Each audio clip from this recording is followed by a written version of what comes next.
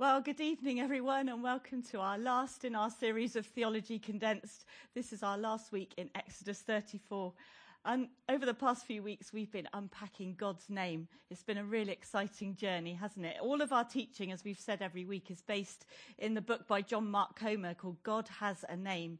And if you haven't already purchased it, I suggest you get it or borrow a copy because it is well worth reading. God's name describes who he is. A God who wants to be known, who reveals himself to us. Well, after this session, you can click on the Zoom link that's in the chat at the moment, an opportunity to join us, a few of us who gather together to talk about the session, about thoughts that we have, an opportunity to ask any questions that you might have that result from this session this evening. We are in the whole of verse 7 this evening. It says this: maintaining love to thousands, forgiving wickedness, rebellion, and sin, yet he does not leave the guilty unpunished. He punishes the children and their children for the sins of the parents to the third and fourth generation. So if you do want to join us with Zoom, then I encourage you to do so when we finish on the link, as I say, in the chat. But when I think about that verse that we're going to consider this evening, I think it would be good to start by praying together. So shall we pray?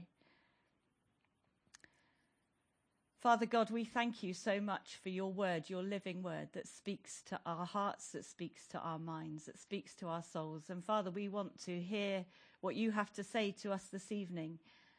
We pray that your Holy Spirit would come and fill us now as I speak and as we listen, that we might hear your words.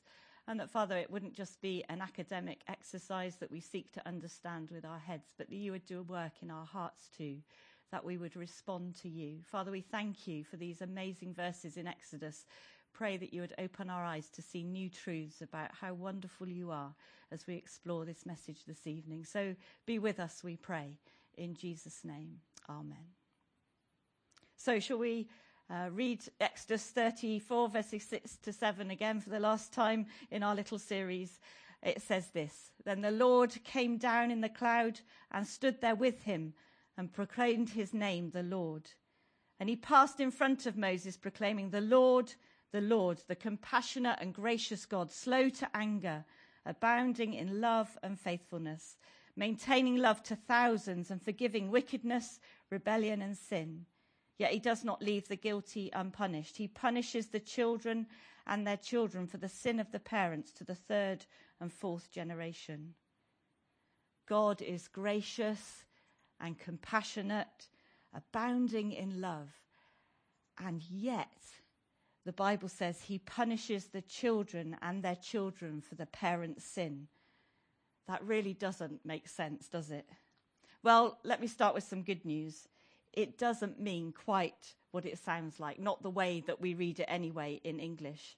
Isn't that a relief, especially if you're a parent this evening? Kay, you messed up. I feel really sorry for your kids. But the bad news is that we don't get to pick and choose Scripture. The Bible says in 2 Timothy that all Scripture is God-breathed, and we don't get to pick and choose the bits that we want to read and the bits that we want to leave out. We have to take the whole of Scripture, everything that it says. But if we do that, if we're prepared to take the hard bits with the easy bits, the good bits with the tough bits, what we find in the Scriptures is that God is much more amazing than we could ever imagine. And I think that's what hopefully we'll discover this evening.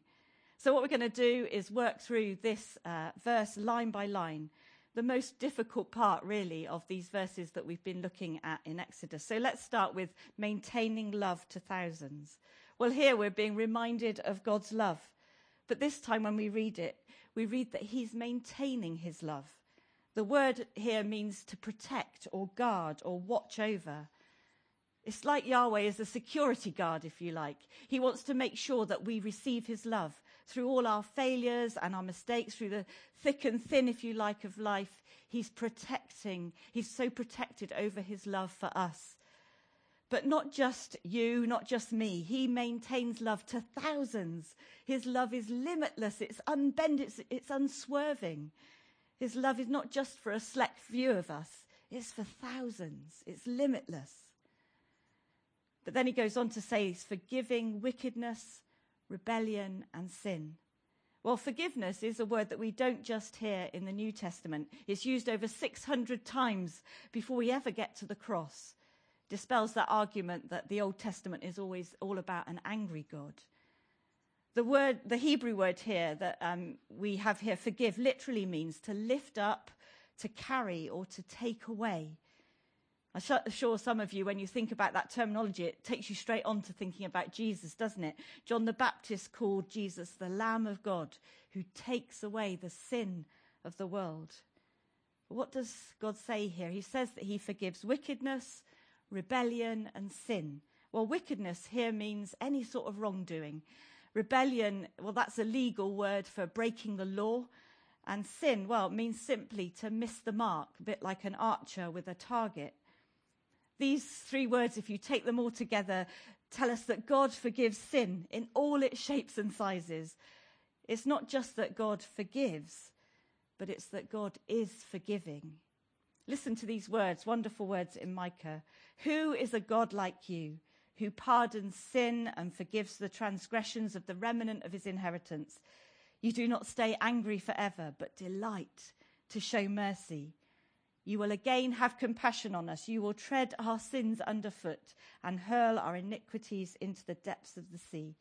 You'll be faithful to Jacob and show your love to Abraham as you pledged on oath to our ancestors in days long ago. Beautiful verse. God forgives. God is forgiving. It's his character. It's who he is. He can't help himself. It's in his very nature to forgive. He eagerly forgives. He delights to forgive. But as we read on, there's another angle, isn't there? Yet he does not leave the guilty unpunished. Another translation of this phrase would be, who will by no means clear the guilty. What we find here is that, yes, God is forgiving by nature, as we've been saying, but he is also a just God. He doesn't let the guilty off the hook. God is just. We tend to cringe, don't we, when we think about the fact that God punishes. In fact, it's terrifying to think that God doesn't leave the guilty unpunished. But the truth is that God's justice is a good thing, because God's end goal in a world is a world without sin. His agenda is to set the world free from injustice. So it's not about payback or vendetta. It's about justice. So think about it. No drug dealers exploiting young lives. No cruel dictators oppressing their people.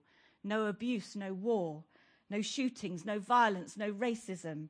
No anxiety, no betrayal. No evil at all.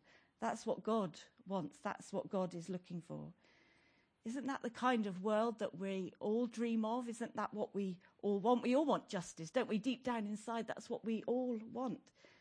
Every time we see injustice, we long for somebody to do something about it. And that's what God's justice is all about. It's about healing. It's about renewal of the world.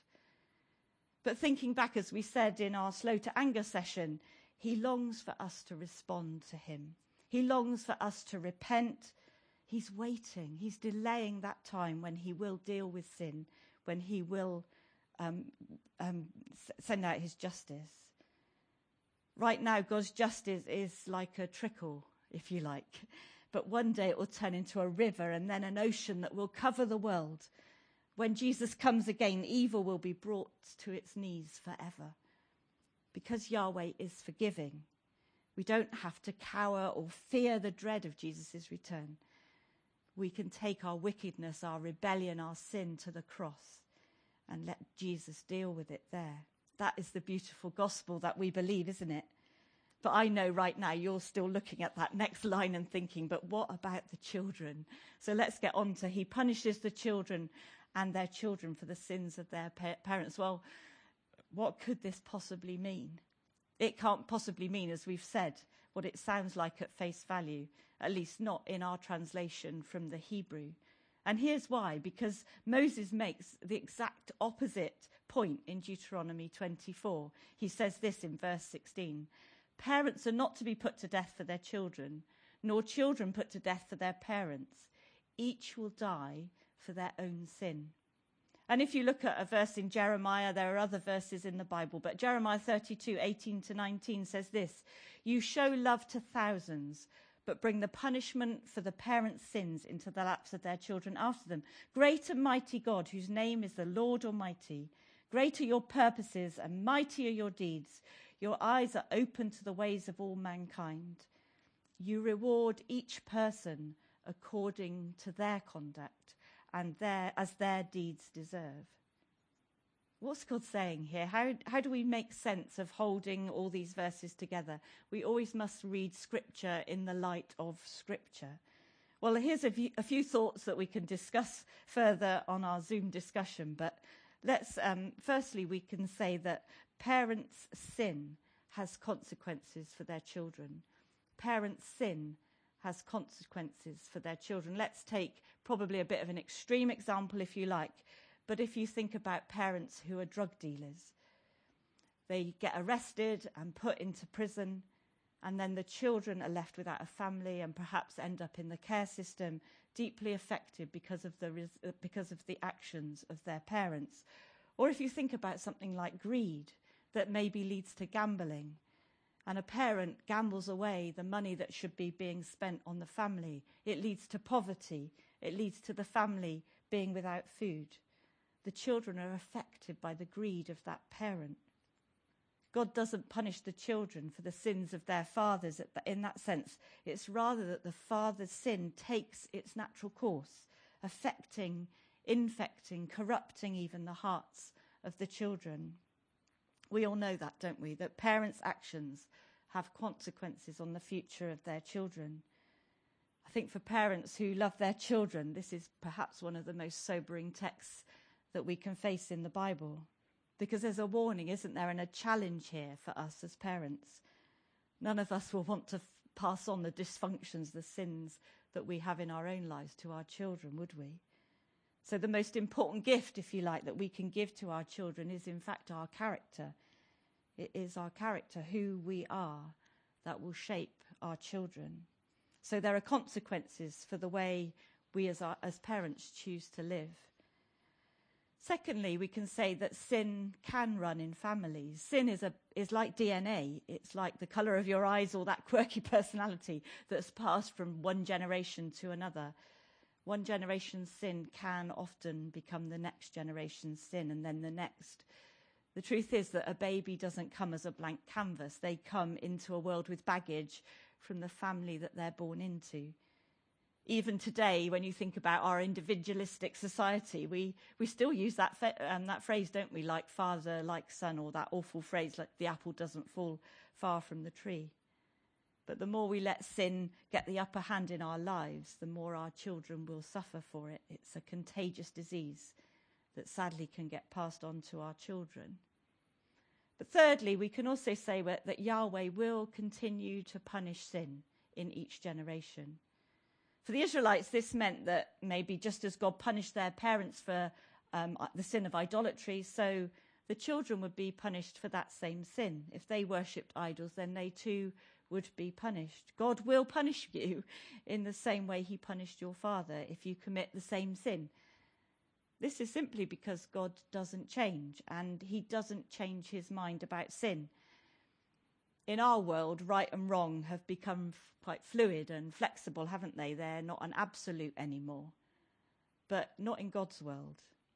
It's always the same from one generation to the next. God is faithful, and he will punish sin in each generation. Now, what will hopefully help us to unpack this a bit more is if we go on to the next line, which says, to the third and fourth generation. Well, interesting, the word generation isn't there in the Hebrew. It was added by English readers to make sense of the awkwardness of the Hebrew, if you like. Scholars point out that these two verses in Exodus have a kind of poetic rhythm, and whatever comes after the word thousands should come after the words third and fourth. So maintaining love to thousands of generations, and he punishes the children to the third and fourth generations. More literally, perhaps we could translate it, maintaining love to thousands, punishing the children to the third and fourth. It might be helpful if we have a look at one of the 10 commandments in Exodus chapter 20 to help us make this a bit clearer. If in verse 5 it says, "You shall not bow down to them or worship them, for I, the Lord your God, am a jealous God, punishing the children for the sin of the parents to the third and fourth generation of those who hate me, but showing love to 1,000 generations of those who love me and keep my commandments." It's a bit like a pair of scales or a seesaw, if you like. On one side is mercy, the other side is justice, and they're way out of balance. The scales are weighed always heavily on the side of mercy. So God punishes to the third and fourth generation of those who hate him, yes, but he maintains love to thousands of generations. Justice, kind of 1, 2, 3, 4 generations, but mercy, 1, 2, 3, 5, 10, 15, thousands of generations. God is weighted to mercy. Yes, of course he deals with sin. He has to. He's a just God, but he's wired towards mercy. James says in his letter, mercy triumphs over judgment. Yahweh is just, but he's also forgiving. He can't help himself, if you like. He has to show mercy. When they come head to head, mercy wins every time. Be helpful, wouldn't it, to look at a story in Scripture that teaches more about this tension, this tug of war, if you like, between mercy and justice that we've just been looking at. So we're going to look at Numbers 14 this evening. It's one of the few places in the Bible where this second half of this verse in verse 7 is quoted. You'll remember the story, I'm sure. Israel's finally come to the edge of Canaan, where they've been heading. And when they arrive, they discover that the land is occupied by the Amalekites. And what they also discover is that they're giants and they're frightened. So the people refuse to cross the Jordan River, and they rebel again against Moses. And they say they want a new leader to take them back to Egypt. What we see in this story is a deeper problem. What they lack is a trust in Yahweh. They don't really believe that the God that they've been following is gracious and compassionate. They don't really believe that he's like a parent who cares for their children. Putting it bluntly, if you like, the root of not trusting God is sin. We talk about temptation, don't we? We talk about lack of self-control. But all of these things really, in the end, are sin because they're about us choosing to not trust in God and God's character. Goes right back to Adam and Eve. Let's go back to the garden with Adam and Eve as the first example. There's a tree of life on one hand, a tree of good and evil on the other. The second one, God says, is off limits. But do you remember the snake? He says to Eve, "You'll not surely die." He's implying to Eve, you can't trust God. He's saying God must have an ulterior motive here. He doesn't have your good in mind. The point is that right from the beginning of time, humans are lousy at trusting God. We have Eve's DNA running through our bodies, through our blood. We've all made the wrong choices because we don't trust God and who he says he is. This is exactly here in this story what the Israelites are doing. And of course, the result isn't good. Yahweh says to Moses, "How long will these people treat me with contempt? How long will they refuse to believe in me in spite of all the signs I've performed among them? I will strike them down with a plague and destroy them, but I will make you into a nation greater and stronger than they." Do you know what? Moses' response here is absolutely fascinating.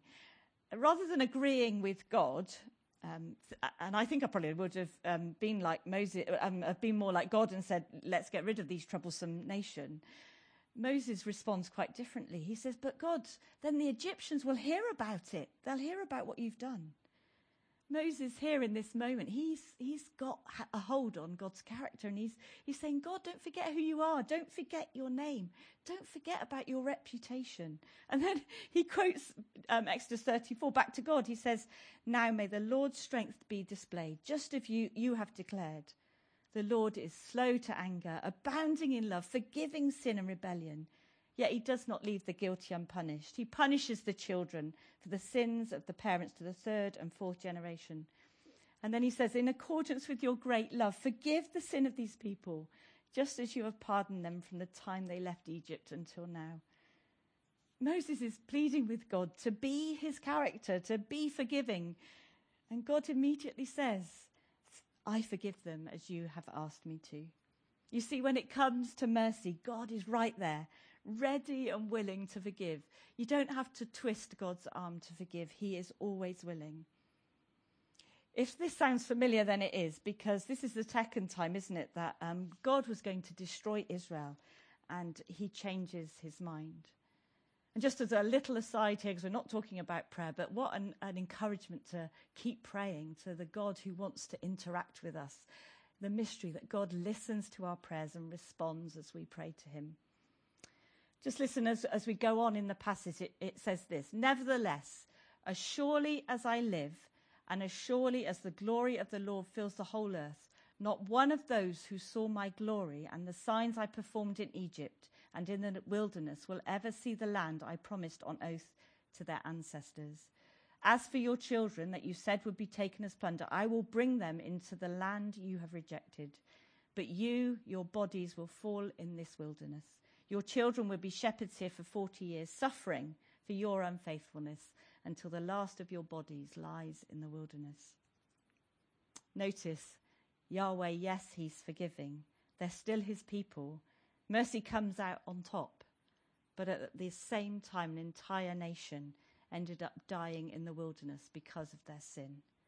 That word, nevertheless, it's a brutal word, isn't it? God waits for a new generation to come up through the ranks. Yes, the children indeed suffer for the parents' sin. They wander around for years in the wilderness because of their mum and dads. But the point that comes out of this is that God is forgiving, yes, but sin isn't. Sin is not. Sin is unforgiving. Sin is merciless and it's not compassionate. Our sin has consequences. And the reality is, and the sober truth is, that we miss out on blessing irretrievably when we sin. We can end up like Israel, forgiven, yes, but lost in a desert wasteland. Now, a rather obvious but difficult example of this is an affair. If someone has an affair and cheats on their partner, they betray their family and they destroy trust. Now, they may well come back, truly repent, break off the affair, come crawling back to their family and to God. And there's no doubt that if their repentance is genuine, then God will forgive. That's what he promises. But the truth is that forever after, that family will be picking up the broken pieces that have happened as a result of that sin. The marriage relationship and the children will suffer. Doesn't sound very appealing then, does it, to cheat on your partner? In fact, most people wouldn't plan to do that, would they? But it happens, and I think it happens because we don't take sin seriously enough. As Christine was sharing this morning, we need to understand the gravity of sin. The weight of sin means that we miss out on blessing. We don't want to be like the Israelites who stare over the waters of the Jordan and throw away their blessing. We're wrestling here with a tension between mercy and justice. But I hope you're still with me. This is heavy stuff, but here comes the best bit, Jesus. We find the solution to this tension in Jesus, a humble carpenter from a backwater of Nazareth. John says the Word became flesh and made his dwelling among us, an allusion back to Exodus 34. John goes on to say that Jesus is the Lamb of God who takes away the sin of the world. This is a reference back to the ancient animal sacrifices. For more than 1,000 years, the way God dealt with sin was through the shedding of blood. An animal, usually a lamb, would be brought to the temple. You'd place your hand on the lamb's head, and the priests would sacrifice the lamb on the altar in your place. You sin, but the lamb dies in your place. It was a signpost pointing towards Jesus. The Old Testament speaks of the temporary nature of these sacrifices, that the entire system will one day be replaced by something so much better. What the people began to understand through these sacrifices was something called substitutionary atonement. The idea that someone can die in your place. Someone else can take the punishment for your crime. That was a lamb in those days until Jesus, the Lamb of God, came. Romans 3 teaches us, verse 25, God presented Christ as a sacrifice of atonement through the shedding of his blood to be received by faith. He did this to demonstrate his righteousness because in his forbearance he had left the sins committed beforehand unpunished. He did it to demonstrate his righteousness at the present time so as to be just and the one who justifies those who have faith in Jesus. Jesus' death is the solution to that ancient dilemma that we've been trying to get our heads around this evening of God's mercy and God's justice. The cross expresses God's mercy. He forgives wickedness, rebellion, and sin. But it's also an expression of his justice. He does not leave the guilty unpunished. He's the just and he's the justifier. In this moment at the cross, we see what our God is like. Here at the cross is the ultimate expression of the character of God. And here, this tension is resolved. It's God's nature to show mercy and forgive, but it's also God's nature to deal with sin. In the cross, these two things are finally brought together. We sin, Jesus dies. Jesus dies, we live in relationship with the Father. This is the amazing kingdom of God that we are invited into. Often God's demanded sacrifice. Think back to Artemis, the Greek god who made the king sacrifice his own daughter. Yahweh, the one true God, doesn't demand that we give up our children for human sacrifice. No, he gave up his only son for you and for me. Well, we're nearly there. There's so much more we could say, isn't there? But to pull this whole mini-series together, I'd like to take you on to the next verse in Exodus 34. It's verse 8, and it says this: Moses bowed down to the ground at once and worshipped. The only fitting response to this kind of God that we've been getting to know over the last 6 weeks is worship. It's not singing a few songs worship, but a life that's orientated around wonder and awe at the nature of this incredible God. We've talked for the last 6 weeks really about how God responds to us, but I thought it would be really good to finish by thinking about how we respond to him. Well, we worship. We don't worship to gain his favour or get on his good side. We're already on his good side. We don't worship to appease his anger because he's slow to anger. We don't worship because we hope he might just help us out if we do. No, he's abounding in love and faithfulness. We worship Yahweh because he is Yahweh. This is our God. What else can we do but worship? And so what we find is Moses, after God has revealed his name to Moses, there's Moses flat on his face in worship. But then he gets back up and he makes the most amazing request to God. Lord, he says, if I found favour in your eyes, then let the Lord go with us. Although this is a stiff-necked people, forgive our wickedness and our sin and take us as your inheritance. Moses is asking God, please stay in relationship with us. Stay in relationship with Israel. And not only does Yahweh promise to go with them, but they eventually become the stage, or they are the stage, on which his story gets played out to the world. Isn't that amazing? You see, just as the Israelites were, so we are called to bear God's name, the name that we have been exploring over the last 6 weeks. We are the people of God. We've been given his name. We've been invited into his family and adopted into his family, given his name. What God wants from us is a living, breathing people who put that name on display to the world. He wants us to show the world what he is like. He wants us, by the way we speak and the way we live, to demonstrate his name to the world. A people who are godly are like the God that they worship. So God calls us to be a people who are compassionate, a people who are gracious, a people who are slow to anger, a people who are abounding in love and faithfulness, a people who live in the tension of mercy and justice. So as we reflect on Yahweh, let's remember this, that wherever we go this week, wherever we set our feet, we are carriers of his name. So you're not just going to the shops, you're carrying God's name. You're not just chairing another meeting on Monday morning, you're carrying his name. You're not just walking the dog and chatting with your friends, you're carrying his name.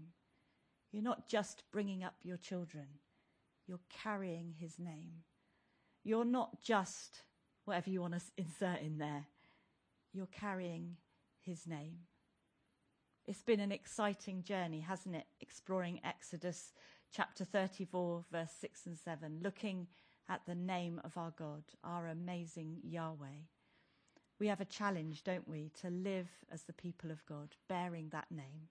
Shall we pray together? Father God, we thank you that you chose to reveal your name to us. Thank you for all that you've taught us about your name, about your character, about who you are. And Father, we sense that challenge this evening to live as people who own that name, who bear that name. Father, take us, we pray. Mould us more and more into the image of your Son, that we might be those who bear your name, those who are compassionate, those who are gracious, those that are slow to get angry, those who are abounding in love. May we this week be those who bear your name, who show your mercy. Thank you, God, for showing us that you are a merciful God, that you are weighted to mercy. Thank you that you're a forgiving God, that you've forgiven our sins, that we are in a right relationship with you. Help us to understand the seriousness of sin. Help us, Lord, not to allow sin in our lives. Help us to live as those like you who don't want sin, that we long for justice, for righteousness. Father, help us to live as people of mercy. Help us to live as those who bear your name, we pray. In Jesus' name we ask. Amen.